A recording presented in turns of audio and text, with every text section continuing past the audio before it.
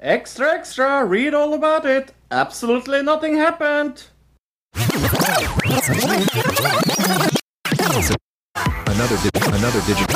digital citizen. Another digital citizen. Another digital citizen. Another digital citizen. Hello, ladies and gentlemen. My name is Fro. With me, I have Luke. Hi, Luke. Hi, Fro. Hi, everybody. How's it going?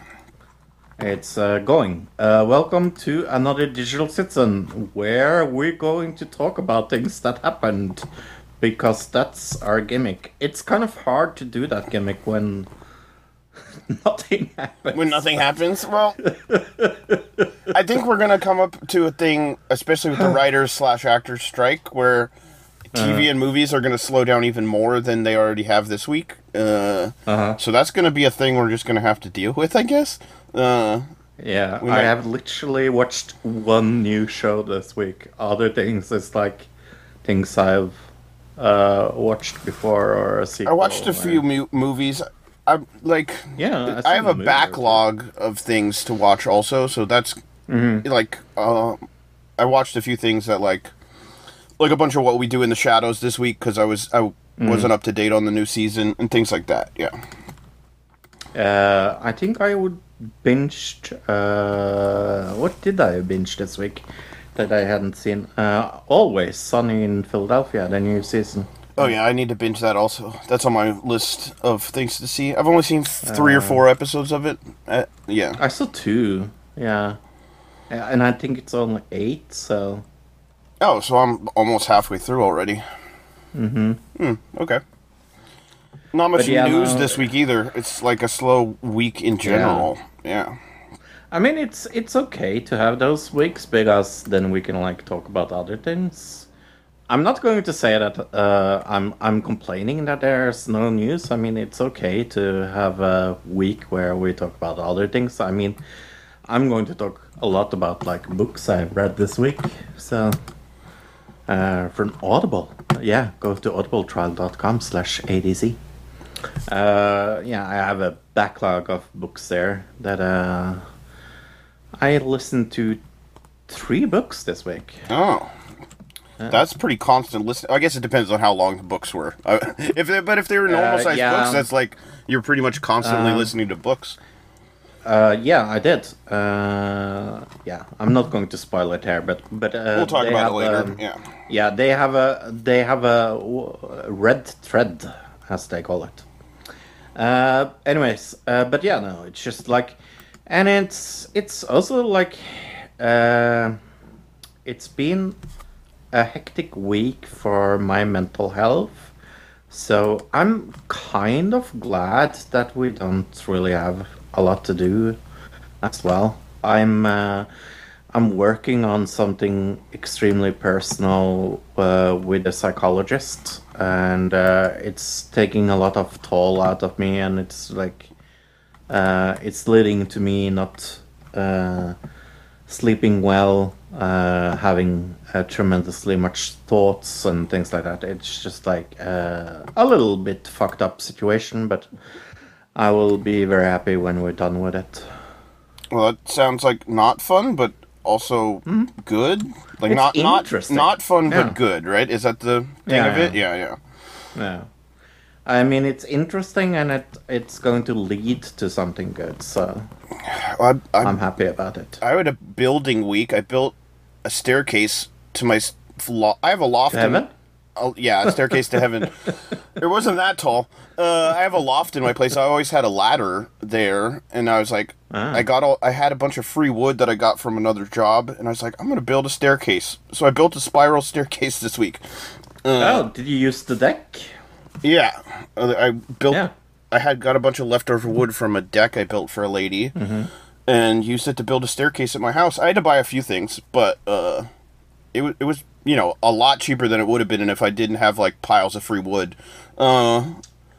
Okay, I'm going to ask you, and I have no clue what you're going to answer. But how much would you think normalized standard hammer is in the States? The cost of it? a hammer. I mean, you can't really even say a hammer because there's so many different types of hammers and, like, qualities of hammers and different things. So, I don't know. There's a giant range that it could be. From where to where, approximately? I have never bought a hammer, so I... That's just it. If you're buying, like, a commercial-grade 20-pound sledgehammer, that's going to be like... No, I mean a nail hammer. Yeah, a regular, like if something that just a normal person, not like a contractor would use, just something you'd throw around. I don't know, like $15 or $20 probably for a 15, good 20. Yeah, for a decent one that's not, the head isn't going to fly off and hit somebody in the face. So, you know, one you didn't buy at the dollar store, for instance. Yeah. What is a good American brand to buy hammers? Oh, I have no idea. I don't know hammer brands. So what you are saying is that you're not hammered. Ha ha! Walked right into that. I guess so. Yeah. Mm-hmm. I have no clue where I was going. Yeah, I don't know where you were going with that, but it ended up there. So that's how that worked out. Well, talking about hitting the nail, haha. I talked a little about it last week. That there was poll out that had Biden and Trump neck and neck. Let's talk more about that. This is in a hypothetical rematch. So, like, I think this isn't counting, like, this is after the primaries, which there are a lot of other factors going into the primaries. Sure. In a hypothetical situation where these two are going against each other, Biden and Trump are still tied at 43% each among registered voters. In a New York Times Siena poll, the possibility of the criminal indictments having crippled Trump's general election chances might have come as a surprise or even shock, but the result is worth taking seriously. This does not seem to be a fluke. No shit. It showed in a very close race a possible presidential rematch, including a 1-point lead possible for Trump among registered voters. Yeah, they're saying all these... What this poll is saying, I guess, is saying that, like, these charges, indictments, criminal ongoings, allegations, I guess, of Trump aren't hurting him in any way whatsoever. Yeah, I have to say I am not shocked at all. Like I said, when we talked about another poll last week, it's almost like it's helping him instead of hurting him. Well, this one definitely is the most interesting, just because it's so close. So it's not like... what you would think to see is at least Trump down by a slight bit right now because of the indictments, and then maybe it would go back up as people forget about those kind of things. But it's showing not a bump above Biden, but that what this kind of says, this isn't like a polling for like saying who's the most popular, but it's saying that in a way, both one of these guys is either just unlikable or just as likable as each other. Right? And that's weird to think about, that Biden, who doesn't have 5 criminal indictments, is just as disliked or liked as the guy with all the crimes, right? That's a little scary if you're a Democrat. If you're a Democrat. Since I'm not... I don't know if I'm a Democrat. I'm lefty. Right, I'm a liberal. Social democrat, maybe. Yeah, I'm definitely not an American Democrat, but yeah, no, I thought about it. I think that if assuming that both Trump and Biden wins their campaigns, both of them, something that I think is sadly extremely plausible. DeSantis just tanked this week in these polls. That, yeah. I think the number 2 now is Vivek Ramaswamy instead of DeSantis after Trump, which, that could change, but it's interesting. And I thought about it. I am 110% sure if Trump wins, that the Democrats will say, "Oh, it's because people that are independent or people that are us outside of what is like the standard American Democrats voted for another party." Again, they will fucking blame. Oh, they're already doing that. There were already articles out saying that Cornel West is a spoiler and that he's going to be a problem for the Democrat. They're already baking the pie so that they can serve it to people later if that does happen.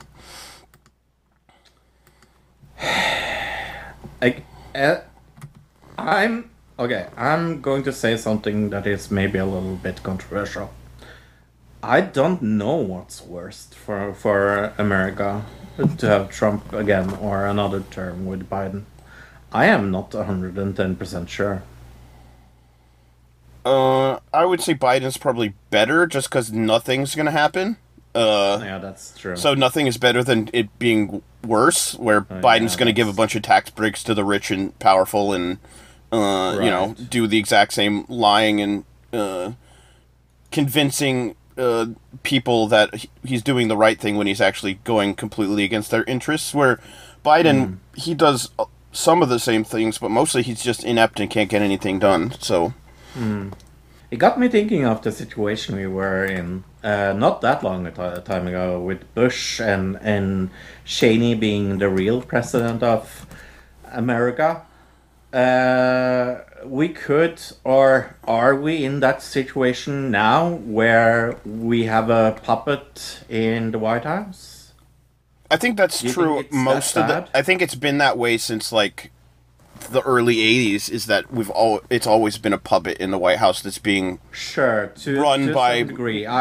What people call like the deep state or whatever, which are really just the people who are unelected government officials who stay in power much longer. Like there's no re-election for these people, so they can stay in power. Right. What I more meant is like, do we have someone that is so controllable as Bush? It's more my question. Well, who do you think? You think he's Kamala Harris is the hand behind the puppet? I don't know what your suggestion is. My suggestion is I don't know. I'm just thinking that someone with Alzheimer's or being as old as Biden and not capable of actually doing his job would need to have someone leading his hands, like Bush needed. If you don't misremember, in the 2020 election, most of the time during the primary, the Democrats were like, we do not want to have Biden in there. That's the last person we want. It was like, until it wasn't. So, there's probably somebody helping him out. I don't know to what level. I don't think it's a Bush-Cheney type situation, in the sense that Cheney was like actually controlling the power. I think there are people within the Biden cabinet who are, pulling certain strings, especially when we see things like Biden come out and say things like, we don't see Taiwan as part of China, and then they have to go back against, like, his own cabinet has to come out the next day and be like, he didn't mean that. That wasn't. See, that's the level of like handler that they're on. They're not doing it pre. They don't even have that. Even proves that they don't have enough insight to pre-plan those kind of things. Right. I guess the video of Mitch McConnell also like put a little like shock into me that people would be able to like be in charge of so many things in government and not fucking functioning in a way that like normal people do. Like if that happened in Norway, that person would be on his way out like faster than you can count to 5. But in America, it's like nobody fucking cares. I think people do care.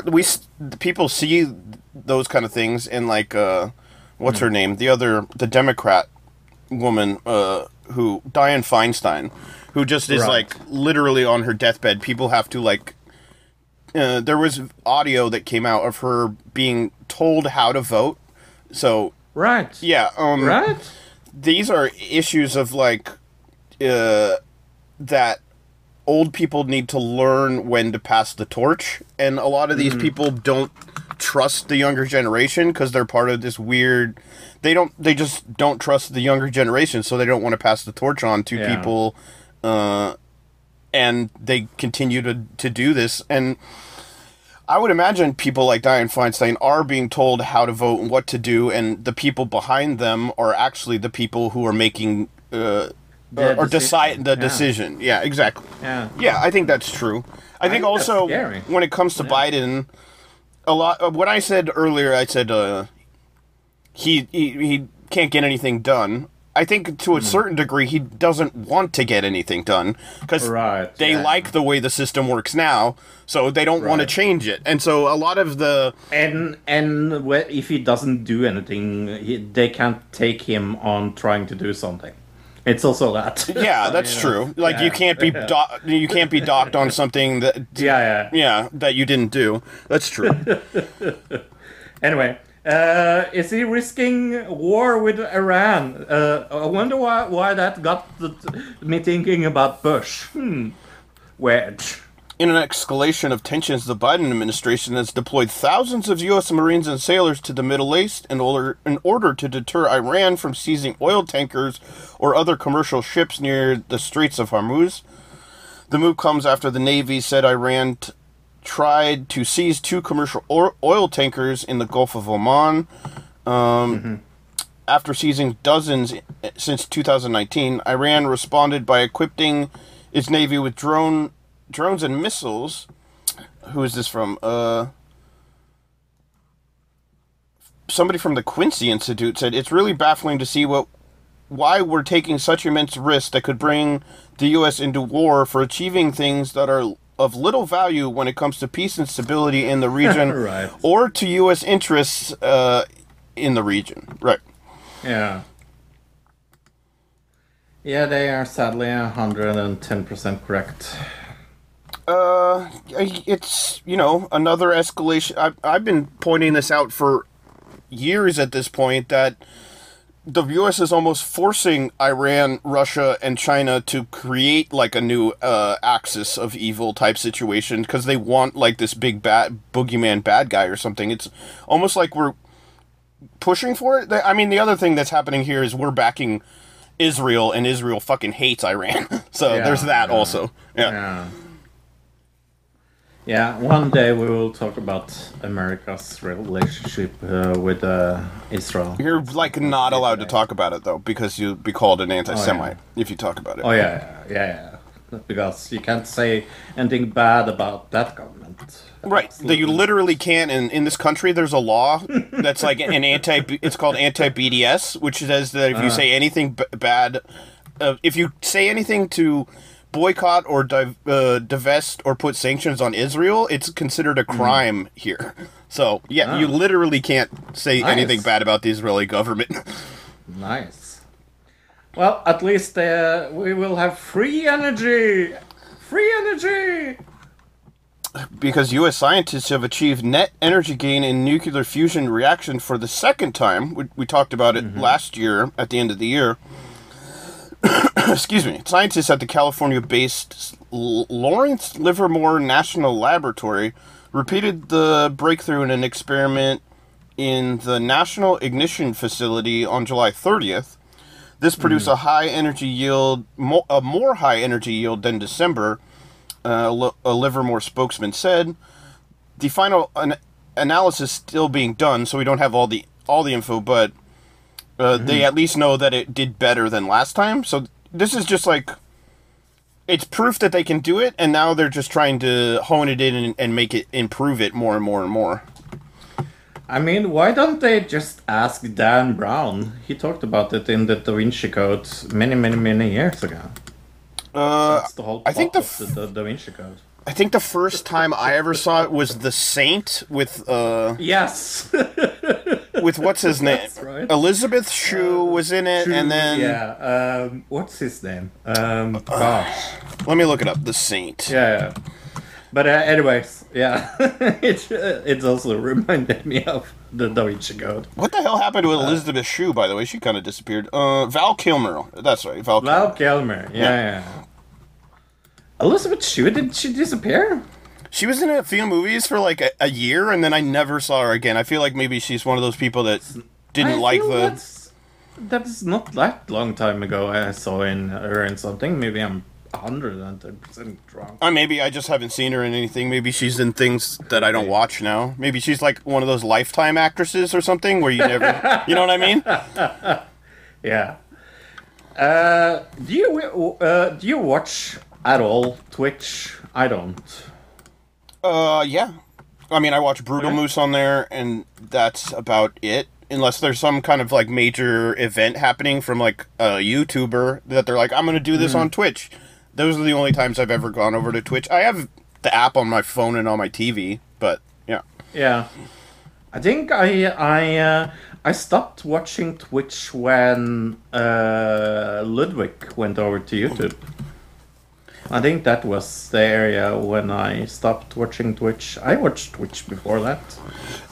I mean, as a company, what I'm to understand is they're terrible. Yeah, no. It's like to their streamers. Hey, they are owned by fucking Amazon. Of course they are terrible. Right, but the actual people who run the division of Amazon, which is Twitch, are also just, like, incompetent, and they don't really care about anybody. Who's the leader of Amazon again? Oh, is it a bald, evil guy with a cat on his hand? Stroking it? Saying, Mr. Bond, I have been expecting you. I mean, but Twitch, you know, it's big, definitely big as far as, definitely with younger people, mostly, gamers, but Twitch has become so much more than just gaming at this point, you know? It is so funny, because, like, Asmongold, that I do watch some content of, is usually, like, taken from his Twitch, but I...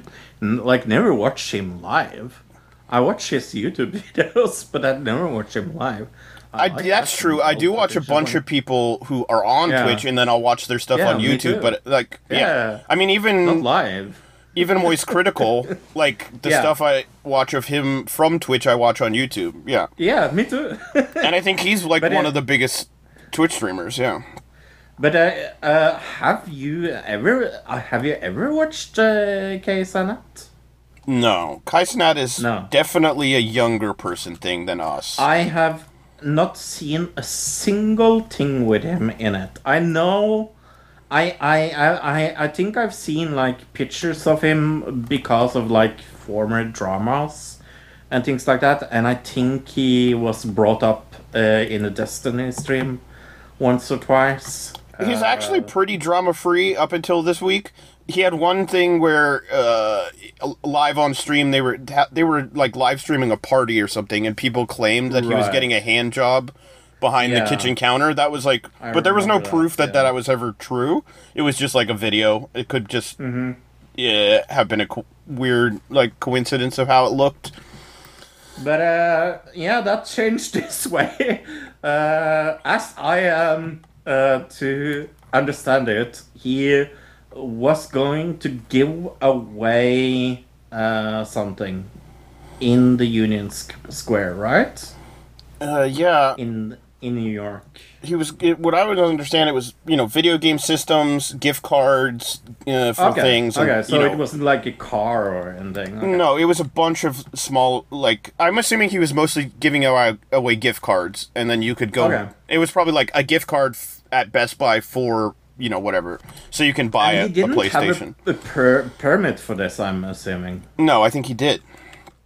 Oh, he did. I heard he did. Okay. Yeah. It says here, but the NYPD is appealing to help to identify youths who damaged patrol cars after the Kaisanat gaming device giveaway turned into a riot at Union Square last week. The mass gathering of up to 6,000 people on August 4th descended into chaos as fights broke out. Teens hurled stones and chairs at the police officers and set off fire extinguishers as well as fireworks.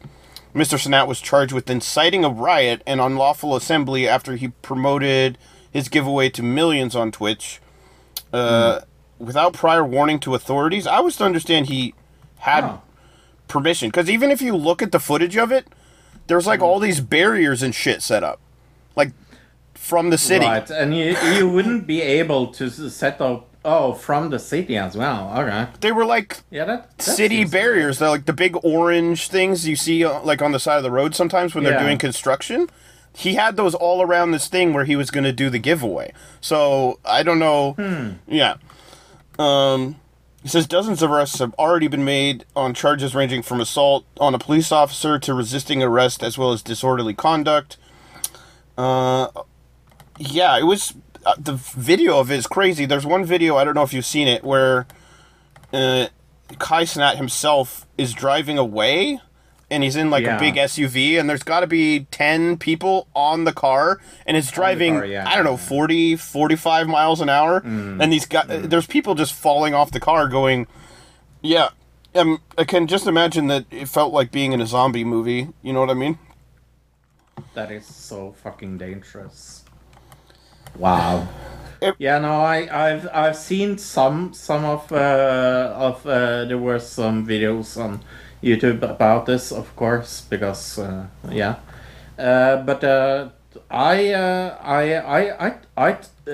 I am to understand it, he didn't have a permit. Who knows? I think that matters, to be fair.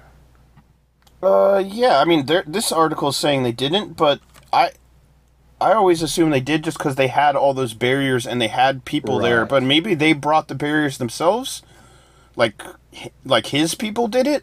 I don't know. This just seems very weird. But it says here, police could have provided crowd control measures such as erecting metal barriers and deploying officers had they received advance warning. That's what the police said.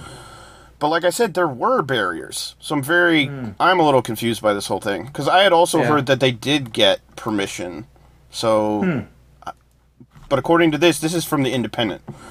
So, yeah. Do you think he will be the referee in the boxing match between Zuckerberg and Musk? Kai Cenat? I don't know if he's, I don't know if you have to have like a license to be a referee, right? For a boxing match?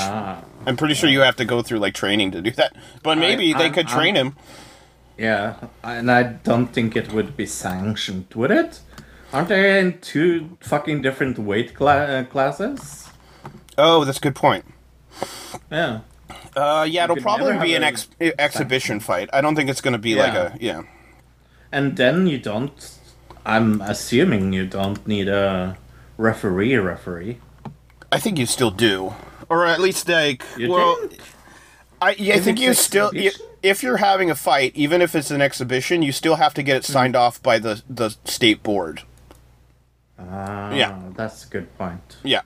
So they still would have to have, like, a referee and, like, medical staff and things like that there. I'm assuming also, if they're going to do this big fight, it's not just going to be the one fight. They're going to have pre-matches. Right. So there's that also. Right.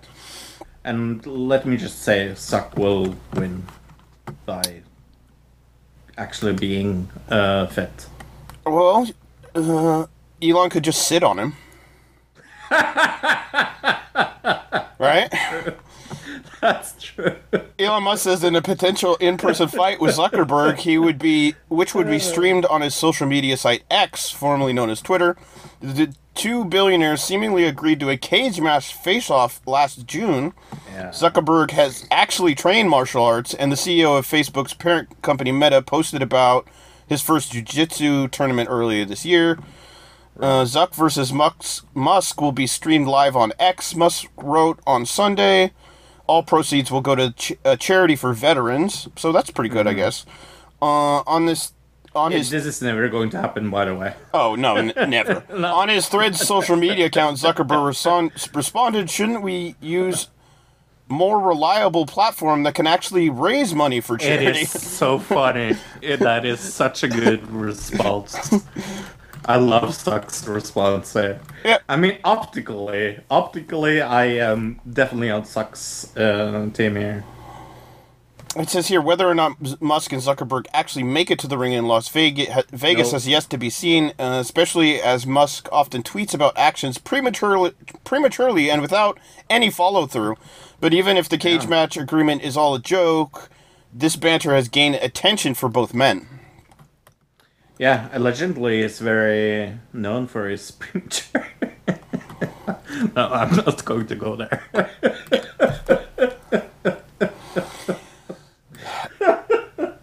Okay. Okay, I don't know where that was going, but sure. Representatives of X-Meta and the UFC, which owns the venue where the fight might take place, did not immediately respond for request for comment. So, is it all a big PR stunt? Probably. Why are they... Is it? Is it? Wow, you think so? Why are two opposing billionaires, like, working the same PR stunt, though? I guess they're not really, like... They don't work in the same sector. Like, they're not business-wise, really, they're not competing with each other. Yeah. Not really, no. But, yeah, it's just stupid and never, ever going to happen. Never. It could happen for charity, I guess. Like, I guess for, if they got the right amount of money for charity and they... Here's the problem. Who would sponsor it? Taco Bell? I bet a lot of people would be down to sponsor it. Taco Bell, for sure. Well, they are being sued, so maybe they can't afford to... They don't have the money right now. Yeah, that's probably true. Yeah. Taco Bell's that little company, Taco Bell, that doesn't have enough money. Never heard of them before. Are they a little like independent company? Yeah, they are. Yeah. They're being sued, apparently, in a proposed class action lawsuit filed on Monday in Brooklyn federal court. Frank Siragusa accused Taco Bell of deceiving customers by falsely advertising its Mexican pizza, veggie Mexican pizza, Crunchwrap Supreme, Grande Crunchwrap, and Vegan Crunchwrap as containing at least double the actual content. Siragusa included photos showing food bursting with beef, cheese, and bright red and green vegetables juxtaposed with the actual photos of the food, which was smaller, less vibrant, that other customers posted online. Taco Bell says the ads are...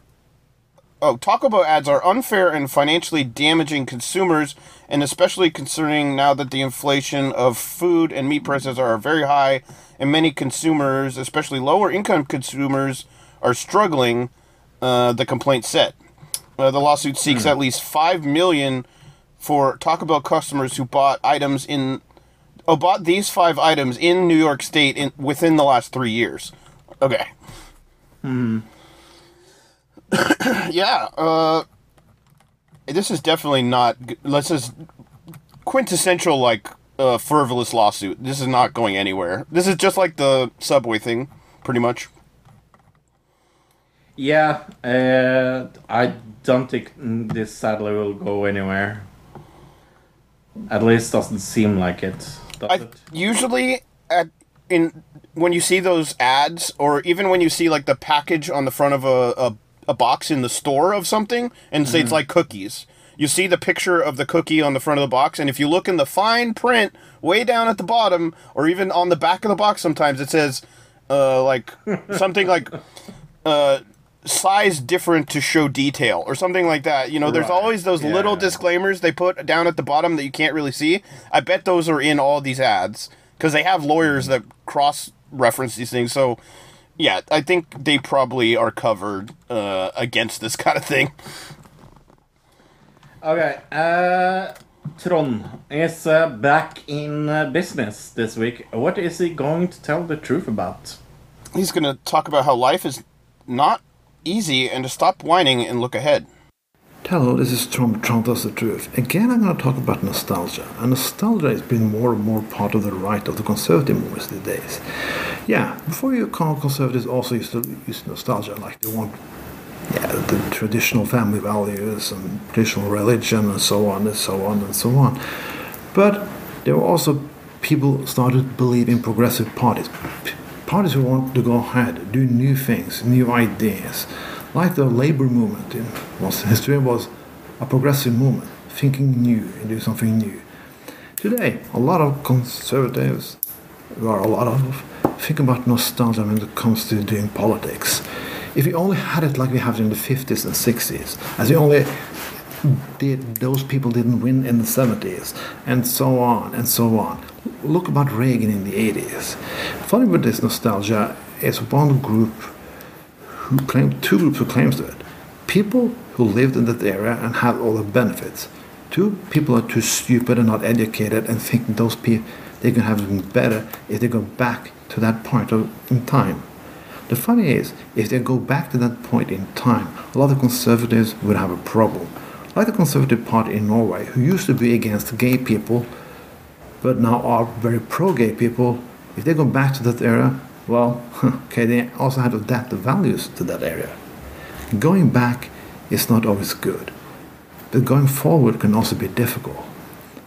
I'm becoming a father right now, to a little son. It's difficult, it's hard, and my life used to be much easier. It has value. Believe me, it has. I love my son very much, but things have changed, and so life do change. I do not dream back to the area when I didn't have that responsibility. Yeah, sometimes when it's crying all night, it could be tempting, but that thing have passed and things move on. I look forward to look forward, because thinking too much of the past can be two things: depressing and a sense of loss of a time that I didn't have to think about a lot of things, and I don't have to address a lot of issues. But my life was easier in some sense, but when I think about it, it was bad in other sense. That's humankind. We used to remember the good things and ignore the bad things. Believe me, growing up in the 1890s was good, but it had its problems. It had, when you see old Hollywood movies today, you can see that, yeah, you cannot address and do things like that anymore. But there was a time for everything. There was time for that. And so we move on and move on and move on. A lot of political parties today, it's not only Trump who says, we want America great again. It's also in Norway, when you have a conservative party one conservative party called the Industrial Party. Like, they want to go back to how it used to be, when everybody had a stable, good job, and so on and so on. We didn't have to think about the environment. We didn't have to think about a lot of liberal issues, because we do have to do that today. The world is more complicated now than it was in the 50s and 60s. The left didn't create it, the right did. Totally free trade is part of the problem in some areas. But according to conservatives, it's not. Everything they did wrong got wrong because everybody else, not themselves. So now they're trying to dream back to an era where they had the power and they just had to hide the fact that they fucked up in some places. Maybe I'm part of the left and the center. I can say not all the values and things we did in the past supported different groups and was good. But on the right, that acknowledgement doesn't exist. Everyone went wrong after 68. Everything, really, according to themselves. EU, the UN, you name it. And they don't even facts anymore, that they take a little bit here from history there and so on. The fact that they're not the top on the food ladder, since they bother them much. Sorry, my English. We're going to have election after election. This party is going to win. They're going to win because we cannot say to people the tough truth anymore. It's not getting fucking better. And if it's going to get better, it's going to take a lot of hard work. And some of that hard work, we don't know everything about it yet. But we can go back to the comfort zone. Both parties who sticks it in the side to people who tell the unconventional truth and so on and so on. But things is not going to change. All the things you hate is still going to be there. I definitely going to be there. And the politics is you suffer from. Do not come from the media or the unions, because you ought to destroy them. You come from yourself. I also want to back to a time where everything was simpler, but it's not going to happen. It's never going to happen. Life goes on, and sometimes you have to work to progress, and progresses cost a lot. John Kennedy once said, "Not ask what the country can do for you, but you can do for the country." So please, do something for the country and stop fucking whining and live now and see to the future. This was Tron. Tron tells the truth. That was Tron telling the truth. Thank you as always, Tron. Thank you, Tron. I'm not going to even call it the TV rant because I watched one TV show and it was with you on Saturday. Well, I know there's one other thing on TV you watched. Well, yes. Well, that's new. One new TV show. Yeah. Yes. We watched Nailed It, the baking challenge. I think it was either Nailed It, the baking challenge, or just baking challenge. It might have just been, but yeah. It's on Netflix. It's a version. Nailed It is a version of a show, and then this is like a baking version of the original concept of Nailed It, which I think is like you take the original concept is you take something like a picture of something and you have to recreate it, and then most of the time it comes out really bad. Hence the name Nailed It. And this is just cakes. Is the thing? Yeah. Yeah. We saw 2 episodes. I'm definitely out. But it sure was a show. I mean, it's a cooking competition show, just like any cooking competition show, right? Sorry? It's just like any other cooking competition show, except like everybody's a bad chef is the only difference in this one. Yeah. Well, not a bad chef. They are bad at baking. Sure, I get. Yeah, a bad baker. Sorry. Yes. Nicole Byers is one of the hosts, and then there's this Instagram chocolatier who we've seen in a couple of different reality shows at this point. Right. I think. Yeah. He's very good at being very French. I will say that. Not a great TV host, but he's there more for like advice being on French. What to do, and like and being like the chocolatier guy. He's not really there to be the host. That's Nicole Byers. And then there's 2. What are they? They're like chefs who are there to help. They're not really like they don't judge. They're not part of the judging. They're more like there to demonstrate how to do it the right way. Right, there you go. They're the before like the before picture. In the Nailed It verse. Yes. The Nailed It MCU. And then they have a celebrity judge that comes in and judges each episode, I guess? Yeah. Uh-huh. But that is what I watched this week. It was okay. I will give it a 4. Yeah, I think a 3.5, 4 is pretty safe. Nicole Byers has her classic terrible sense of humor. At least they write her a terrible sense of humor. I'm sure she's funnier in real life than the horrible. Like, there's no host of any of these shows that ever gets any good material. Is the thing. Other than the guy from yes, that show that I don't remember right now. Go on. What else did you watch on TV that I also watched? That you also watched? Oh, well, I saw Big Brother Season 25, Episode 1, and part of 2. I didn't finish 2 yet, but Episode 1... Yeah, I just saw 1. Holy crap, it is literally the worst episode of Big Brother of all time. Do you know what? I watched it, and I went, oh, I actually regret watching this. I think... One of the reasons why I binge, look, like every time Luke watches it from week to week, I wait until the end, because I don't really care about like spoilers and things like that. When it comes to Big Brother, it's not the Mars show. That I watch from week to week, but this normally I don't care. So when I went into this, I was thinking that it wouldn't be a normal episode of Big Brother. It's definitely not a normal episode of Big Brother. It was bad. I was partway through it and I was like, this is so like. There are certain reasons it's bad. The first reason is, why is Julie Chen talking at like the slowest pace possible? Did she? Or they tell her to slow down? Yeah. Did she have a speech stroke? Because I think they needed to fill the whole hour, so they're like, just slow down your speech and talk really, really slow, and that made it so drawn out. And like the whole opening bit where they're announcing people, like it's always been bad the way they like have to introduce it. The whole episode is basically filled with that. But then they, for some reason, don't have an audience, which started with COVID. I just don't know why they still don't have an audience. My only guess is that they were paid actors, and the actors are all on strike now. And that's why they don't have an audience. But that makes it really awkward, because you have these people standing on the stage, and the music is playing, and it's panning back and forth, and it just, they look awkward. And it just feels awkward. To pan too. Right. Yeah. And I thought about that. It felt very.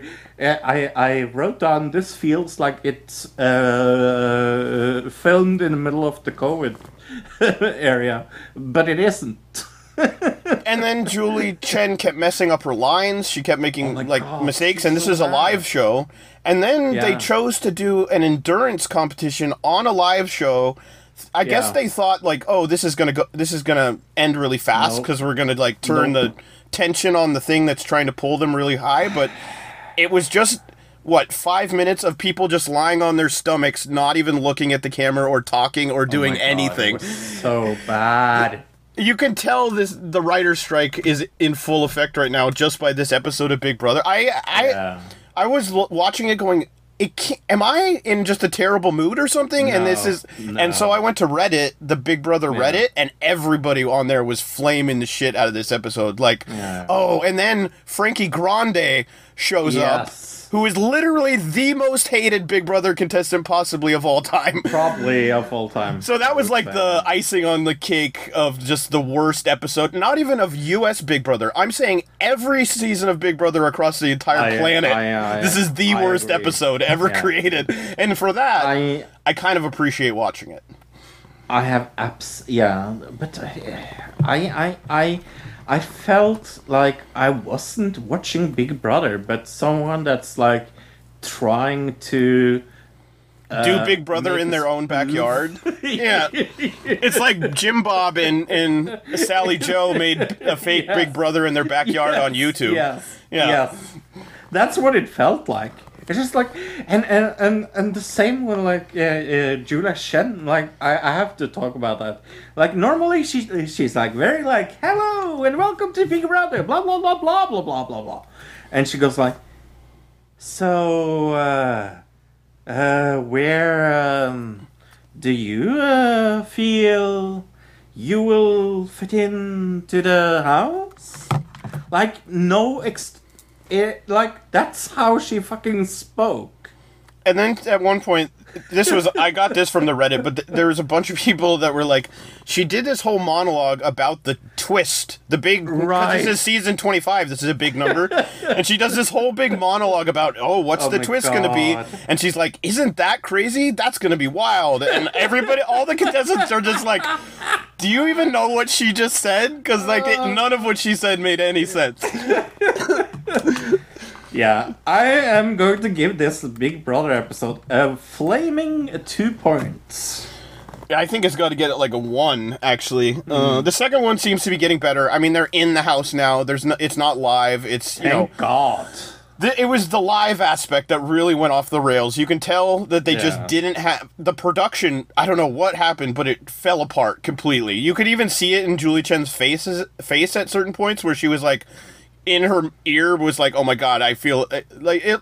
Her face looked like everything was going to shit on live TV, which that's in a way kind of entertaining. That it was so bad to me that it's like, oh, we were there for the worst episode ever.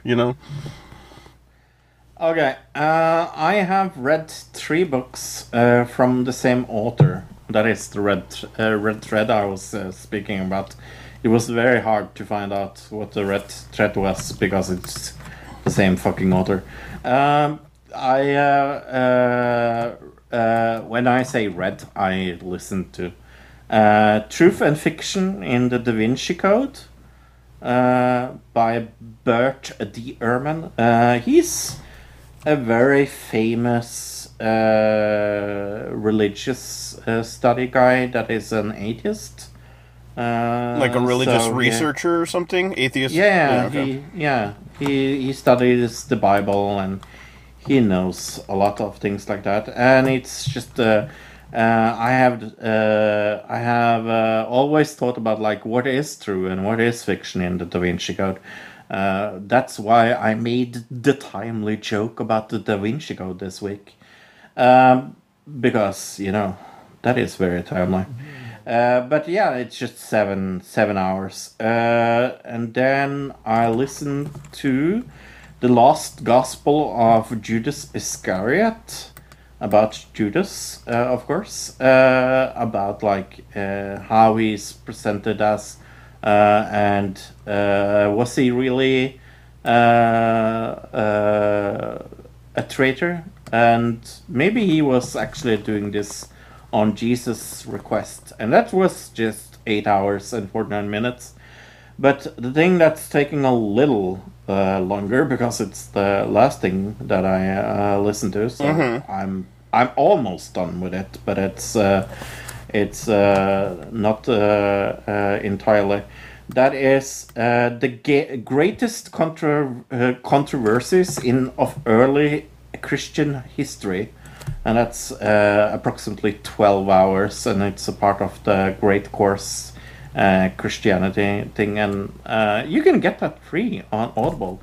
Go to audible.com/ADC. That's audible/ADC, and you can get one of these books for free. I think the one about the controversies in early Christian history is actually included in your membership.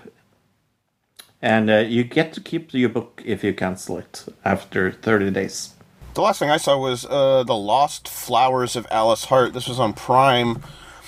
It's a very depressing show, so if you're not in the mood to watch a super depressing show about child abuse, then don't watch this. No thanks. Not right now. Yeah, it's got Sigourney Weaver in it. She plays the grandmother of a little girl whose parents die in a weird fire that happens right around the time that this librarian who knows the little girl is investigating whether or not she's being abused. And then both the parents die. And Sigourney Weaver is the grandmother who takes the child in, but she lives at like a home for people who have had problems in their lives. So it's like I don't even know what it's like a kind of a commune thing. And so it's a struggle between the one lady, the librarian lady, and the grandmother being like, is this a good setting for a girl who went through all this trauma in her life? It's a very, it's very well shot. I'll say that. It's very beautiful looking. The acting's pretty decent. The story is just very depressing. And it's not even in like a, there's a happy, there's happy parts to it. It's just depressing all the way through the whole thing. Yeah. So I'd give it a. I'm not going to watch that right now. It's really well shot and everything. Yeah. But yeah, I wouldn't recommend it to anybody who. There's definitely trigger warnings even at the beginning of the first episode, like one of those disclaimer things. How many episodes is it? I don't even know. Is it like a short show or? I just watched part 1 because it was like an hour and 10 minutes long. Oh, wow. Okay. And I think maybe it said at the very end of it, it said coming soon. So I think it's a weekly thing, like a once a week thing. Oh, it's, right now there's 3 episodes out and the 4th one's coming out, in a couple days. Yeah. So it's coming out week by week. Yeah, it was, like I said, very well acted, very beautifully shot. So all in all, I still have to give it like a 6.5. But yeah, it's definitely trigger warning on this one for anybody. Well, because of the strike and everything else, guess what? We don't have anything to watch next week either. Yeah, There's nothing on! We got a show that comes out next week, but we're not going to watch it until the week after because it comes out the night before we do the night for podcast. Me before we do the podcast. Yeah. So I wouldn't even be able to watch it until the next day, which then I'd have to watch it like hours before we do the show, so that's kind of annoying. So we're just going to wait a week. Nope. And we'll be, a week behind each time we review it, but that's fine. Yeah. I mean, we've done that before, so. Yeah, it's just the way it has to work because of everything that's going on. Yeah. Yeah. Maybe we'll talk about Met Cadets. That looked like a terrible show. It just looks like some silly anime about mech droid things. Yeah. Do you think Mr. Beast likes things like that? I don't think Mr. Beast probably has time to watch a lot of TV, is my guess, but I don't know. Maybe he does. That's true. I saw an interview with his girlfriend. Okay. She was on some podcast that I randomly saw on YouTube. Mm-hmm. And she's from South Africa? Yeah, South Africa. I want to say. Huh. And she's super sweet and things like that. And this was cross-clipped with something like he was talking about on a podcast about like what he is like looking for in a girl and things like that. And she said that one of the things that if she could have one wish is that he had more time, like in his day, for things to do. Yeah, because he's so creative. He's over creative. I think he's in that time of his life also. Like he's at that age where he can just keep go, and slow down eventually. But that's also like I remember Casey Neistat, who was another YouTuber who was just go. He had to stop vlogging. Specific reason was because it was ruining his relationship with his kids and his wife. Right. Yeah. And so that, over time, it could be really bad. Yeah. I mean, to a certain point, we saw that with Cinnamon Toast when he moved to Australia as well. Like he became more calmer and like things have calmed down because like now he has Mary and all the children and all that to take care of as well. But Mr. Beast, he did sue this company, but guess what? They sued him back. Yeah, that's right. The Ghost Kitchen company that runs Mr. Beast Burger has now countersued Jimmy Donaldson, aka Mr. Beast. VDC, or Virtual Dining Concepts, allege that Donaldson and his Beast Investments company failed to abide by contractual obligations such as carrying out promotional work, and that they materially damaged its reputation. VDC is seeking $100 million in damages, according to Variety. If one of their contractual obligations was promotional work, I don't think he spent any video he ever made not promoting Beast Burger, so I don't know how that could possibly be true, right? Yeah, I don't see how this is true either. Is it true? What, that he... I think they're countersuing just because the lawyer said we need to countersue because he's suing us. I don't think this is... It's a way for companies to try to make you spend more money on lawyers because now they have to also work on the countersuit as well as the lawsuit, right? Yeah. Movie round. Guess what, look? I saw the hot new movie, the DaVinci Code, this week. After reading the books? Yeah. No, I was like, oh, I read the Judas Iscariot book first, and I knew that I was interested in reading about the DaVinci Code, so and I didn't really want to read the book again. I think the book is totally fine, by the way. So I watched the movie instead because it's close enough. More or less the same, yeah. So, I saw that hot new movie. Okay. What else what was the other movie we watched this week? What was the other movie that we watched? It was called Fucking Boring. That was what it was called. It was badly edited. Space. Badly edited was the biggest problem with it. More than anything else was the editing was just god-awful in it. Crawl Space from last year. With a bunch of people you'd know, Henry, what's his name? Henry something.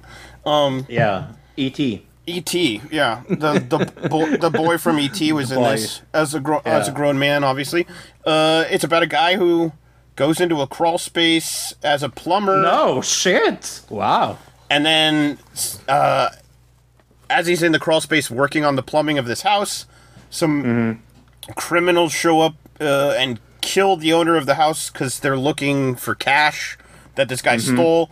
The cash happens to be hidden in the crawl space, which I was like, why would you have a plumber come?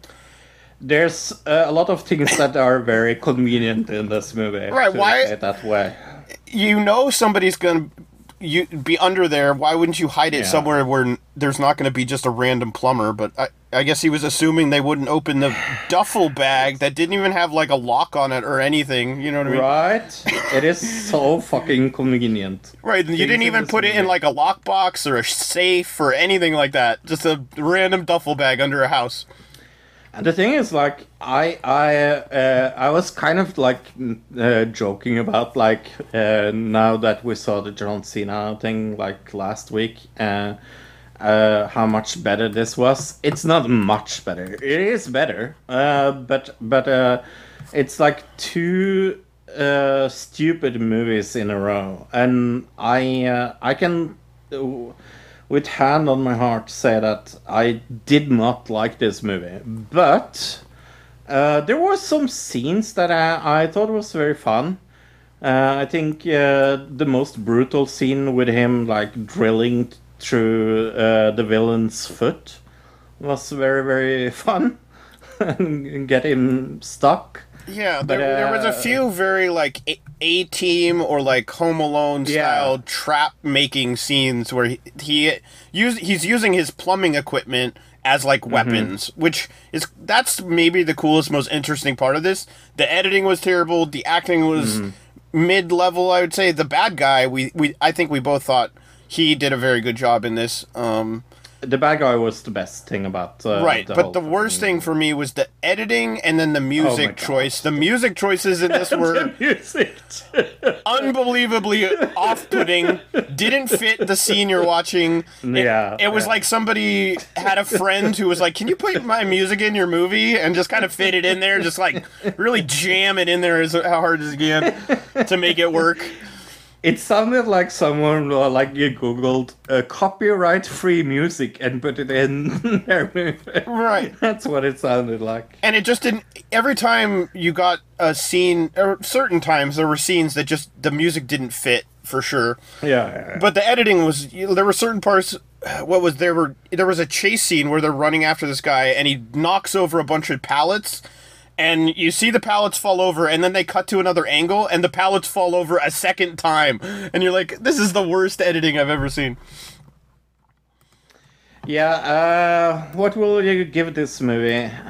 Oh, it's a 2 for sure. Oh, it's definitely a 2, yeah. I gave last week's a 0, so... Yeah, that's saying something. The trap making was kind of fun with the plumbing equipment. Yep. And there were the bad guy were the two saving graces of this film. Can I just say that I also will give myself a pat on the back for calling something out very early in the movie that was so fucking obvious. Yeah, that is another thing about this. Is a very predictable, like, you know what's going to happen throughout the entire movie kind of movie. You've seen this same plot, just put together in a different way in other movies many times, and TV shows, to be honest. I saw... Let's see, which one should I start with? I'll do another really bad movie. The Tank, which came out... Oh, The Tank. Yeah, I have heard about that. Nobody I know have liked it, so... Yeah. I'm assuming you didn't. It was not a good movie, but it is like a very standard shitty B horror movie. I had put it on my list of things to watch, and I didn't really remember why, but number one, it has bad scores. It's got a 33 on Rotten Tomatoes, which is not good. 4.6 out of 10 on IMDb, but it's set in Oregon. And I think that was the reason I put it on my list of things to see mostly, is because it was like... Yeah, Crawl Space was also from Oregon. Yeah, that's true. Kind of so I watched 2 Oregon movies this week. Both of the settings were woods scary. Going into the woods is terrifying. But this one was like... To be fair, it is pretty scary to go into the woods. This is about a family, a woman, a man with a child who inherit a house from his dead mother, who... but he was estranged from his mother, like, his whole life. So he doesn't really know why. He just knows that, like, his... father and or his grandfather, I mean, was murdered in some brutal way, and it was at this house that they inherited. So they go there, they start fixing up the house, and they find the water tank in the back, and that's when it turns into a monster movie. I'll just say that without ruining anything. It's bad. It is very bad. I mean, the monsters aren't even really that scary. The acting's bad, the cinematography's bad. It's just generally a bad movie. I'd give it a... it's probably a 2.5. Well, I saw a documentary on YouTube about the DaVinci Code this week. I don't know why. It seems like you're on a DaVinci Code kick or something. Yeah. All of a sudden, you have to call me Langdon. Langdon, yeah. Langdon, yeah. Langdon. Was it good or was it bad or? It was okay. I knew a lot of it. It was about the production, more or less. Oh, like a behind the scenes kind of thing? Yeah, I think it was actually released by the company. Yeah. So it was a tiny bit bland. Sure. I also saw a documentary, the Mario movie. That was a documentary, right? Oh, yeah, that was a very good documentary. Yeah. Don't forget about that documentary. Yeah, because it's about two brothers who are plumbers that get sucked into a wormhole pipe in a sewer and end up in Mushroom Land, and they have to save... They actually don't have to save they have to save Mushroom Land from Bowser. That's what... They don't actually have to save the princess. The princess is along for the ride, saving the kingdom. To be fair, it is as a documentary as Blair Witch Project was. So that's basically true. Yeah, I remember hearing when this movie came out, a lot of like, oh, woke Mario, this woke Mario movie. I don't remember seeing anything that was like woke at all in this entire movie. Maybe I missed it. I don't think it was woke. I just think it was bad. I wasn't looking for it either. But like after the fact, I was like, wait, didn't they say something about this being like super? And I was like, that didn't happen when I got done. I really liked it, to be honest. There's a lot of things that annoy me about that movie, but I think in general, I think I do agree with you that a lot of like the things that are like referenced in this movie is good. I think it's insanely good, like beautifully water effects and things like that. The animation is really good. Yeah. I just wish it was about something. Well, it's about saving the Mushroom Kingdom. It's like just the classic. Yeah, but we got to save. You understand what I mean? Our land, and we have to go like talk to meeting Donkey Kong. I like that part. I thought that was really fun. That was fun. Yeah. I guess the part that they thought was woke was that the princess is like not getting saved. Is that like that's the whole thing? She could do things herself. For fuck's sake. Well, this just shows that anybody making that argument hasn't played all of the Mario games, because literally Super Mario Brothers 2 you play as Princess Peach, like the second installment of all the games. So that's just dumb. It is a stupid argument. Yeah, if that was the argument, otherwise then I really had fun with it. Maybe I was in a good mood, maybe I went into it with low expectations because Fro said, "Oh, it's not that great. It's it's a kids movie, and you have to go in with that mentality." But it also has jokes for people who grew up with the original games, like nostalgic jokes. I wouldn't say adult jokes. They didn't make any like sexual puns or anything like that. It was just mostly like nostalgia jokes about, about the old school Mario stuff that younger kids wouldn't get. Mostly. So overall, I'd give it a... I really liked it. I'm going to give it a 7. Yeah. I don't think I gave it more than 4 when it came out, if I don't remember. I think there was also a big backlash about the voice actors and stuff, which once I started to get into it, I got used to it. They even made a joke about like the commercial at the beginning where they're making the silly Italian accent, and the dad at the dinner table's like, "What's it with the silly accent?" Yeah. I think that it was one of my biggest problems. Like, I hated Brad Pitt. Why do I want to say... You always say Brad Pitt. Every time you say that guy is Brad Pitt. I don't know why you mix them up, because I think it's because they're, like, leading men. Actors, and, like... He's, like, the current version, kind of Brad Pitt. Is my only thought is... Because you make that same mistake all the time.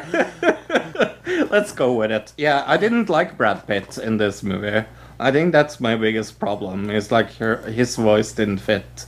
I got used to it. Like I said, when there was that controversy when the trailer came out, I was like, I think once you get 5 minutes into the film and you just get into the story, you're not even going to notice. And that's what happened for me. So, the last movie I saw was Follow Her.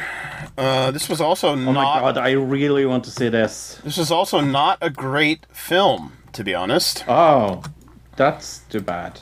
I thought, like, the reason I wanted to see it is because we talked about it in, like, the other films, and the concept for it sounded super interesting, and it is. The concept is pretty good, and even the ending, like, I watched it last night, and this morning I was like, oh, is that what happened at the end, or is that what... So it left me questioning things, because the ending is very... It leaves you wondering. Okay. But the acting's pretty bad. There's some really overacted stuff. I mean, it's a B thriller movie. So going into it with those expectations, you just gotta expect, like, it's a B thriller movie. And in that way, it's pretty fun.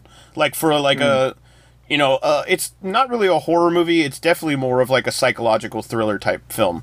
I had fun with those parts of it. There was just some bad acting, some mid-level cinematography, very, like, AI-generated music happening, some very, what's a good word for it? Bland character development. Other than that... A24 film? I don't think so. Ah. Something like told me that this was an A24 film. No, I don't think so. Okay. Good.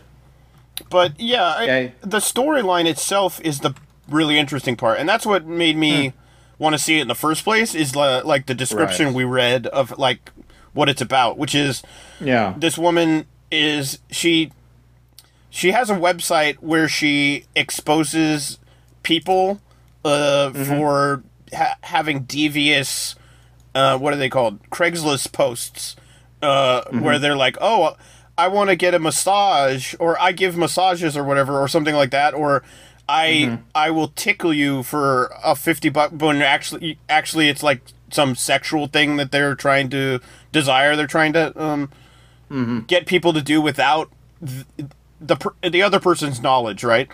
And she's trying to expose these people. She gets a call or she goes to a Craigslist thing, because that's what she does. She goes to these Craigslist things. And this guy turns out to be a little more than she expected to handle. And it gets that's when it gets into the crazy psychological thriller part of it. That's really interesting. All that's really good.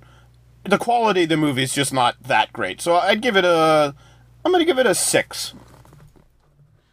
Well, do you want to see trailer for a movie that I, very funny enough, read a review of that was calling it Meg to the Stench? Get it? The stench instead of... I want to go to one with you. You hadn't seen the first one, right? No, I never watched the first one. I loved the first one. It is so atrociously stupid. Well, now that no movies are going to be made in the next 6 months, maybe I'll have time to watch it. Probably. Like, you can watch every movie that you have not seen. Right, and all the TV shows I haven't finished. Yeah. because there's literally nothing on. Let's explore. What is with the dub of their voices? Was that like a CGI person? That would look CGI okay. for sure. Or was it supposed to be like a hologram? Oh my god, look at that. That is bad special effects. Oh, I thought maybe the guy was supposed to be a hologram, but now he's interacting with the door, so... Right, yeah.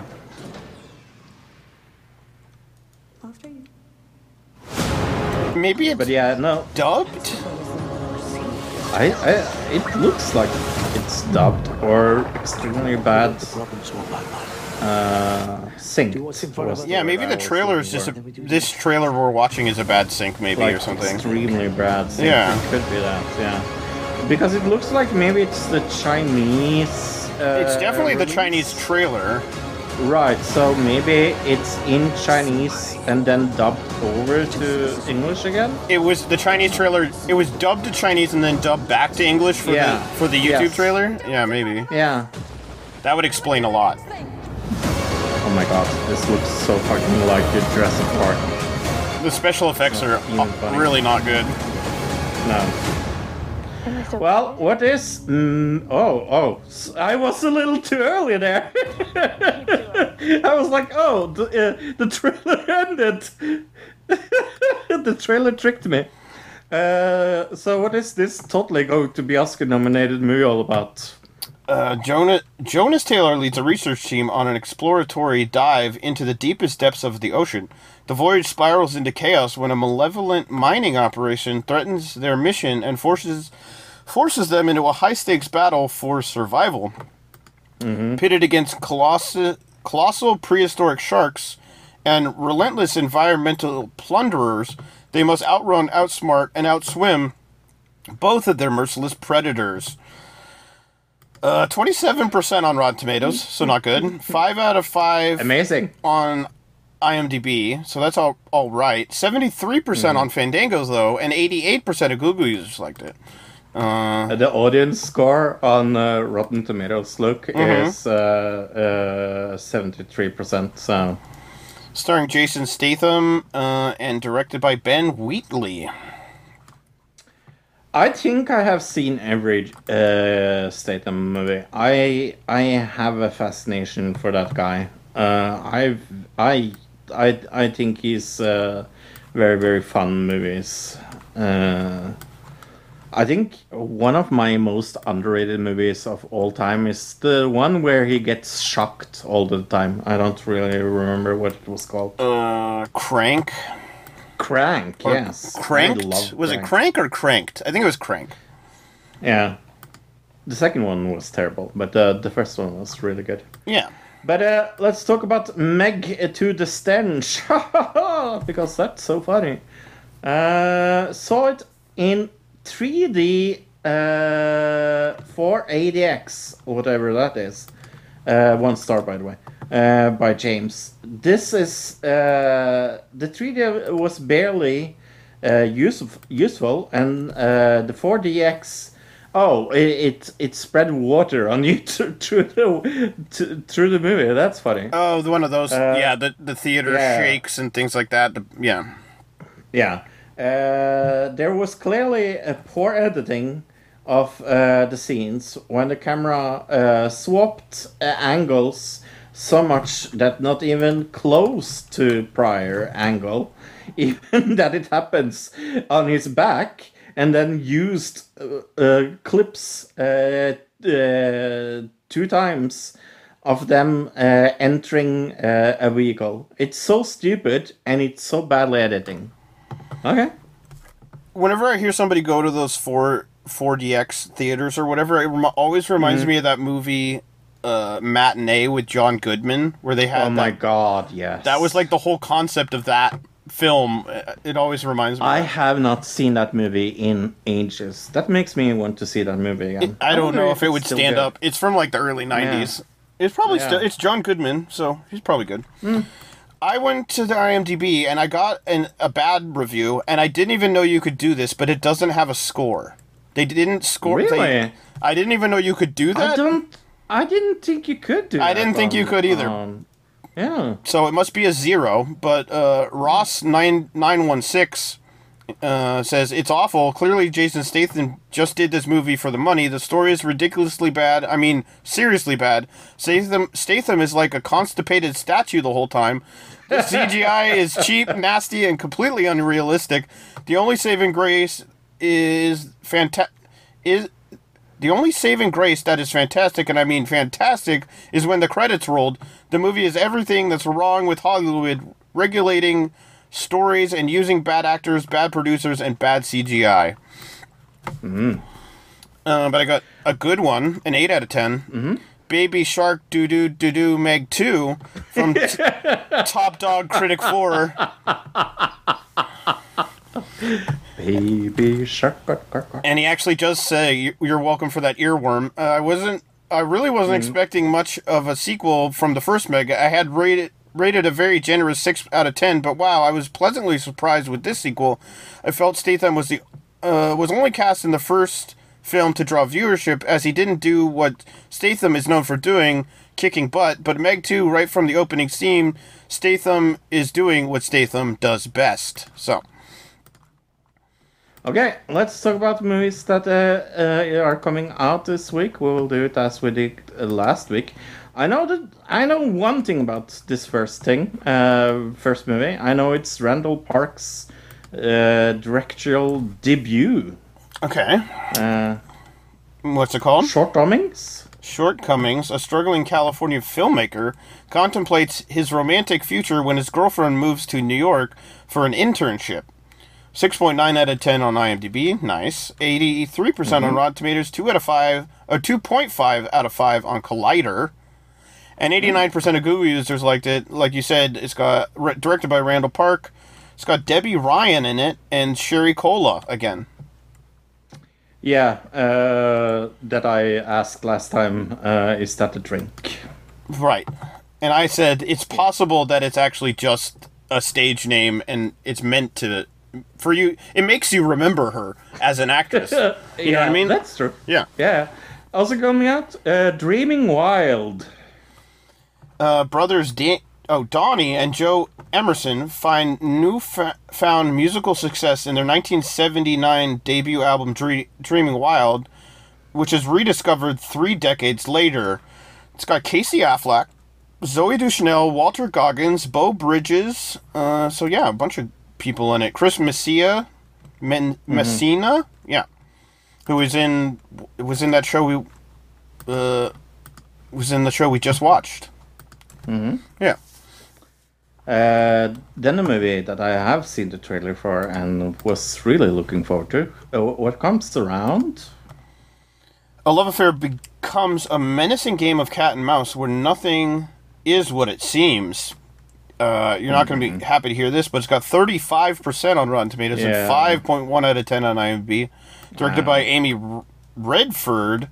I'm not seeing... it's got Grace Van Dien. And Summer Phoenix? I'm guessing that's...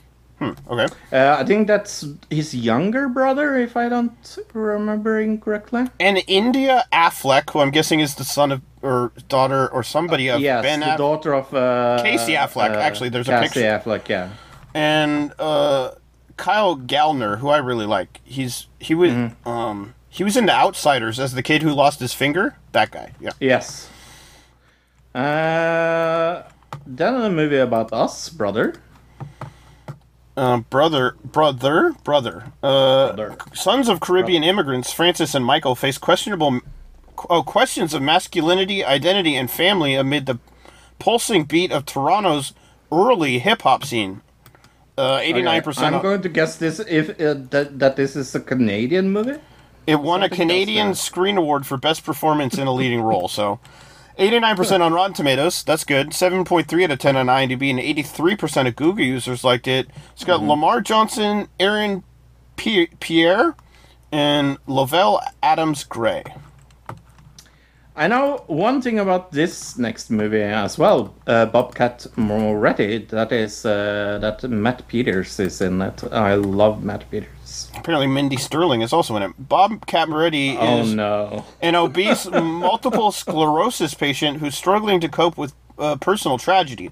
Looking for a fresh start, Bobby takes up boxing, the same sport his late father once practiced. With help from dedicated trainers at the gym, Bobby embarks on a transformative journey to regain his health and self-confidence, shedding 54 pounds in the process. Okay.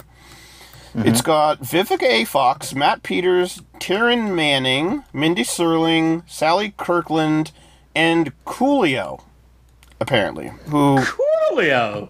Really? Rest in peace, Coolio. Yeah. Aww. So this must be an old movie that they're now releasing in 2023, because, yeah. Coolio's been dead for a good amount of time at this point. This has 100% on Rotten Tomatoes, though. 8.4 out of 10 on IMDb, and 4 out of 5 in Common Sense. So, good scores. As long as he sings Gangster Paradise, I will see it, so... I don't know. I mean, let's see. Actually, I can go back. I'm wondering if maybe he plays himself. Yeah, Coolio plays Coolio. As Coolio? Yeah, so he's probably in a performance singing or something. Yeah. Nice. Okay, something I actually have said once, to death do us part. After running away... And I'm not dead, and I am divorced, so there's that. After running away on her wedding day, a bride must fight for survival against her vengeful fiancé and 7 deadly groomsmen. The ultimate showdown, the groomsmen soon discover that she has no intention of going back to the life she left behind. I don't know, that's crazy, but okay.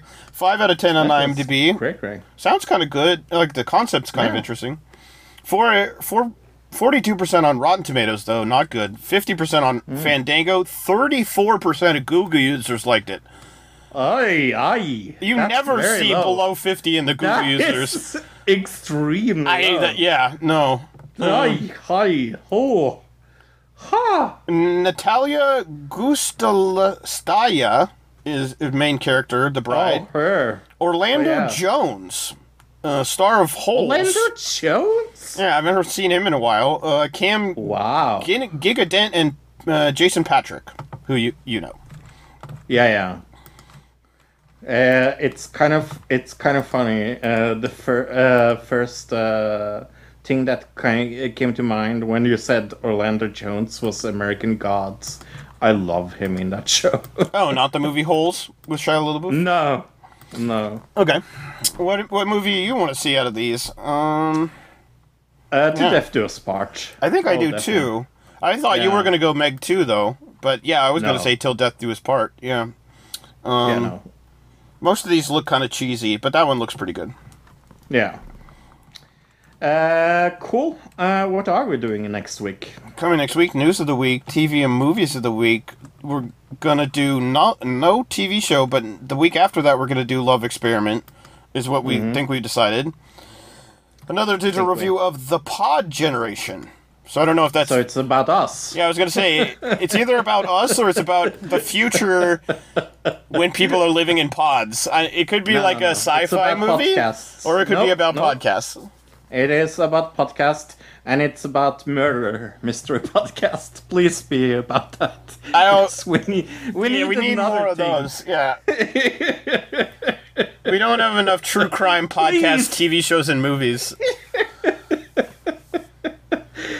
That's what we are missing. Can you believe, Only Murders in the Building, the show that we were following, there's so fucking much right now. Well, it's because true crime podcasts are so popular, so they're trying to piggyback on the popularity of actual podcasts by making TV shows and movies about true crime podcasts. About podcasts, instead of just it about the thing that the podcast is about, which is true crime. Yeah, it kind of seems silly, but yeah. Hey, here's news nobody fucking predicted. Cough, cough. FuseTube got banned from Twitch. Who would have guessed? It's not like I said, I feel like this is going to end badly at one point. No, you definitely didn't say that last week. Nope.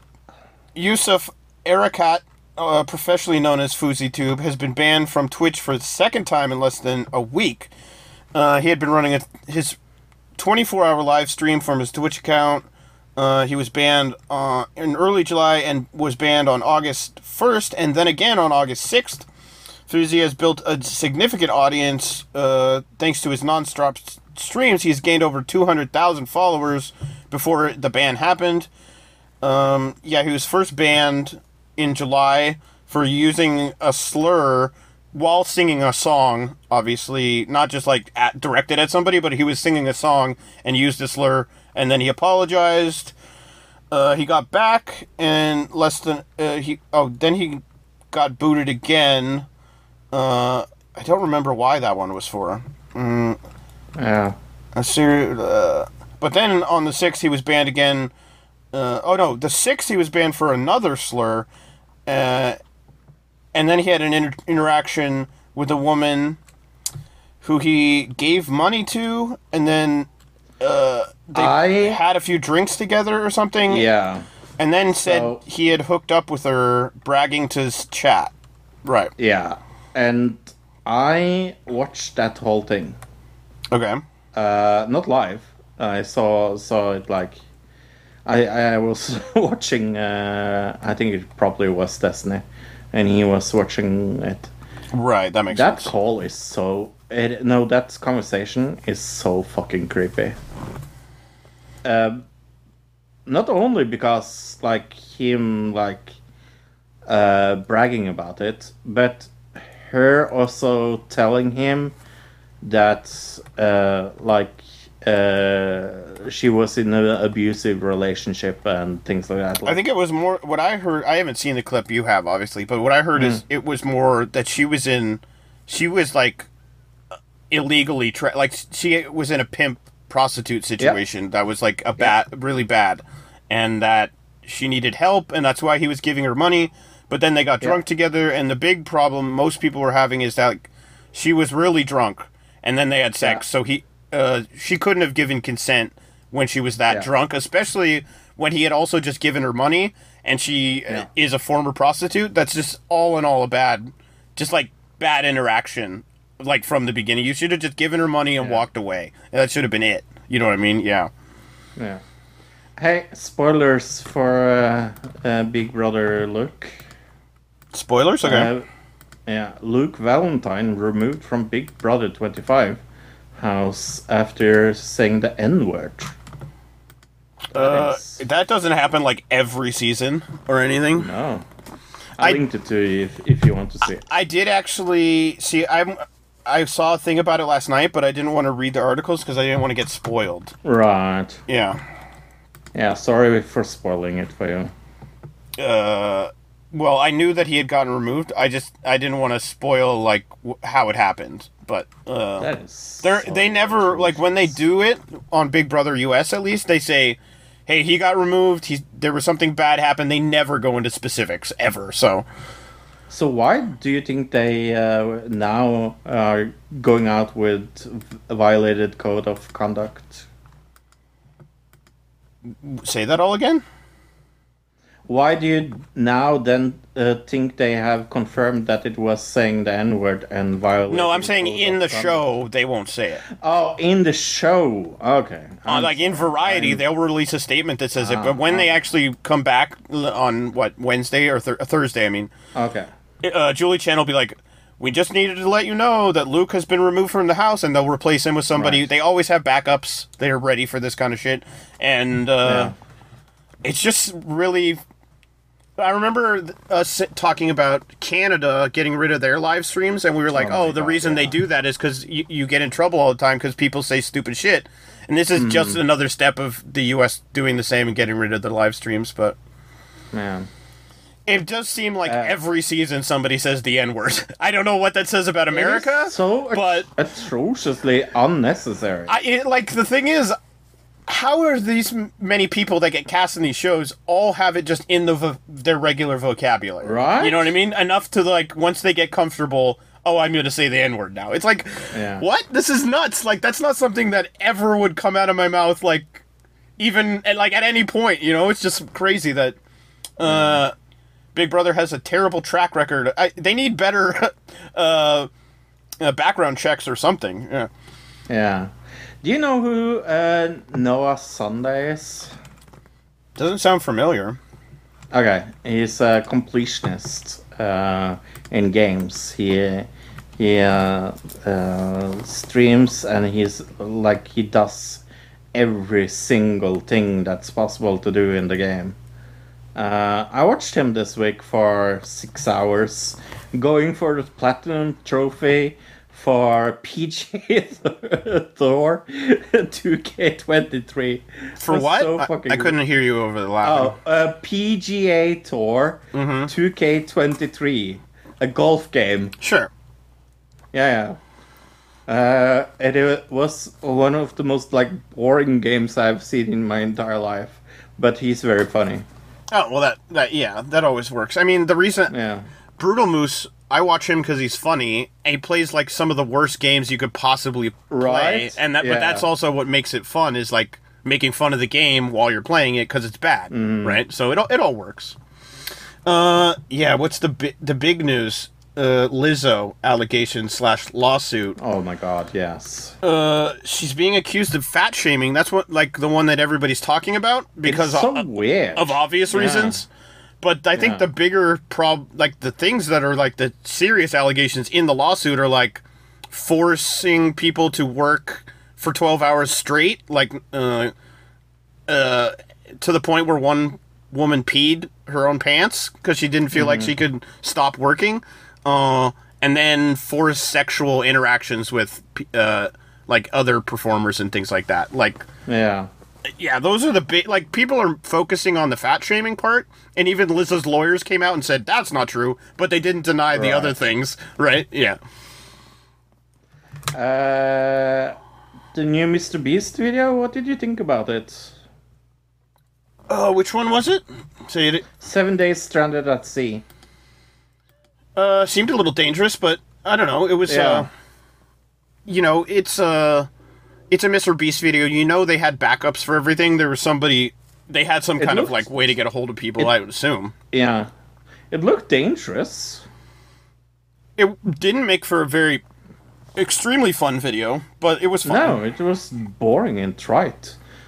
I have a lot on my sheet here. Did you hear that Jake Paul had a comeback match against Nate Diaz? Do you know who that is? Mm-hmm. He's an MMA legend, and he won. Yeah. Who won? Jake Paul. There you go. Yeah. Okay. The Reckless Ben saga continues as he was... Oh my god. Somebody called in, or sent in a message to H3, and they addressed him, at least saying, hey, get a hold of me. Which last week we had talked about how he was trying to get people to get him in touch with H3, but then Ethan said that he didn't have any way to message him. And so that was it almost made me think that our theory of him doing this all just to get people to talk about him, it might be true. Talk about it, yeah. Right. Because why wouldn't he have already tried to get a hold of H3, you know what I'm saying? By himself. It seems very sketchy. Yeah. That's the word I'm going to use. And like I said, he's already known for pulling stunts that are similar to this, so I wouldn't be surprised if he did this. Because it just has a track record it's like the boy who cried wolf kind of thing. That's why we don't trust it. Yeah. Not that we don't like him. I like his content. So. No, I love his content. Shoe on Head. Oh my god. I loved her new video about the male loneliness epidemic. Yeah. It was really good. I think she's somewhat hit or miss. But lately she's been very good. It seems like she's back on the grind because she's coming out with more videos more often. There was a big giant hiatus. The video was good, obviously very controversial. A lot of people are going to have huge disagreements with it, but I think that's the point, is to get a discussion happening. Even though I don't agree with everything she said. Sure, no.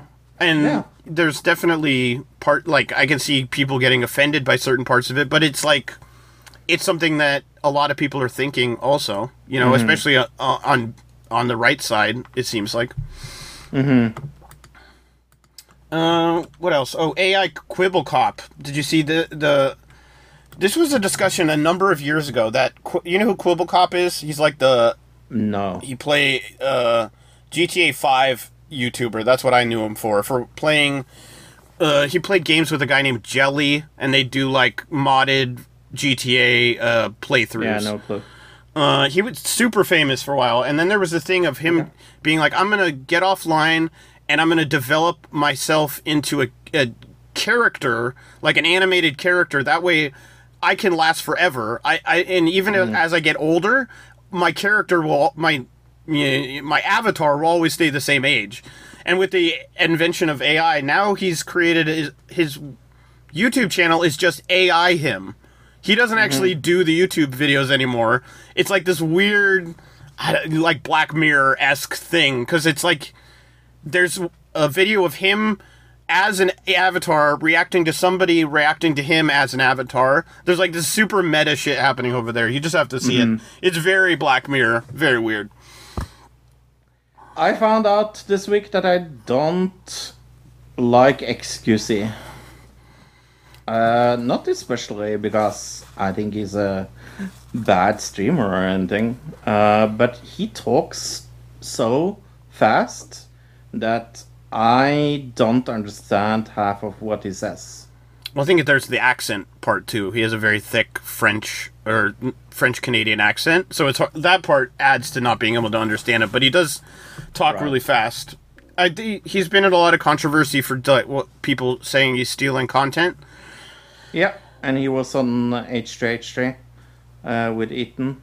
Yeah, and he did a debate with Hassan also, so it's like a thing right now. I just think he's a moron. I don't think it's a bad thing. I just think he's dumb, and like nothing against him.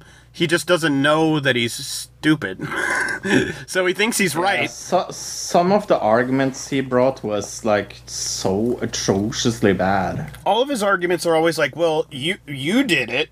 Well, you did it, and then the person who argues, I was wrong for doing that, and you're also wrong for doing that. And he's like, yeah, but you did it. It's like, that's not an argument. I don't know if I wanted to talk about this, but I will. We'll do it very fast, though. But the Young Turks and the Anna Kasparian thing is atrociously weird. If you have ever watched The Young Turks, there's a host there called Anna Kasparian that has lately said very bad things about the LGBTQ plus and trans community. And instead of like saying sorry that you misunderstood me, or sorry I said it this wrong way, she has been like hold on her side of things. Are we talking about the birthing person controversy? Sorry? Are we talking about the birthing person controversy? Is that what you're talking about? Oh, okay. Yeah. This is like a really old controversy. Did it come back up for some reason? I don't know. Oh, okay. I heard about it the first time this week. Oh, really? Okay, yeah, this is it's a old, this is like is this? I want to say beginning of the year is when she originally said that, and she just hasn't ever she refuses to like walk it back. But maybe I was thinking maybe you heard something, because she always thinks she's right, I think is the thing. She's one of the, especially with certain things like the Russiagate stuff and other like political things around Trump. I started to see both of them get this headstrong, like we're always right, and kind of feeling like we have so many followers that trust us and always are telling us, hey, yeah, you're correct, that's awesome, thank you for saying that, that then you get this ego of like, everything I say is right. Everything I say is correct. So even when you're wrong, you're like, yeah, but no, I think I'm still right. And I think that's what's going on here. I don't know. But yeah, she said she doesn't like when people are called birthing people or something. Right. It was like a weird... Right. Yeah, I'm seeing an article here from April about it, so yeah. Oh, it's that long time ago. Okay. I think it's been an ongoing thing, though. Is like it's not like it just hasn't gone away. Is the thing. Like it happened a long time ago, and she never really apologized for it for like a while, and then finally people forced her to apologize, and that made it last longer. And then you probably just heard about it recently for some reason. I'm trying to find if like maybe, it came back up in discussion for some reason, but I'm not seeing anything. Yeah. Well, that's everything I had. Oh, wait, here we go. She was trending on Twitter 4 days ago. Why? Anna recently had 2 very public encounters where she seemingly broke from her usual progressive talking points. In one case, she complained about the cost and inconvenience of switching from gasoline to electric in order to fight climate change. In another case, she lashed out at certain uses of gender-neutral language like birthing person, like I said, in place of woman or mother. As a result, conservatives are using her as an example of a progressive who got mugged and thus became conservative. Okay. So that's why people are mad at her. I have to say that I have never liked that woman, so I don't really care. I don't even subscribe to the Young Turks. I got off of there after pretty much sometime probably in 2014, 19, I want to say. No, I was still watching them during the 2016 election, probably into 2017. Okay. So maybe some around 2017, 2018 is when I stopped watching. Okay. Well, now I really don't have anything to talk about. No, the only thing that was it. Yeah. Yeah. Well, I scream, you scream, we all scream for ice cream. Goodbye, everybody. Good scream, everybody. Bye-bye, everybody. Another digital citizen. Another digital citizen. Another digital citizen. Another digital citizen.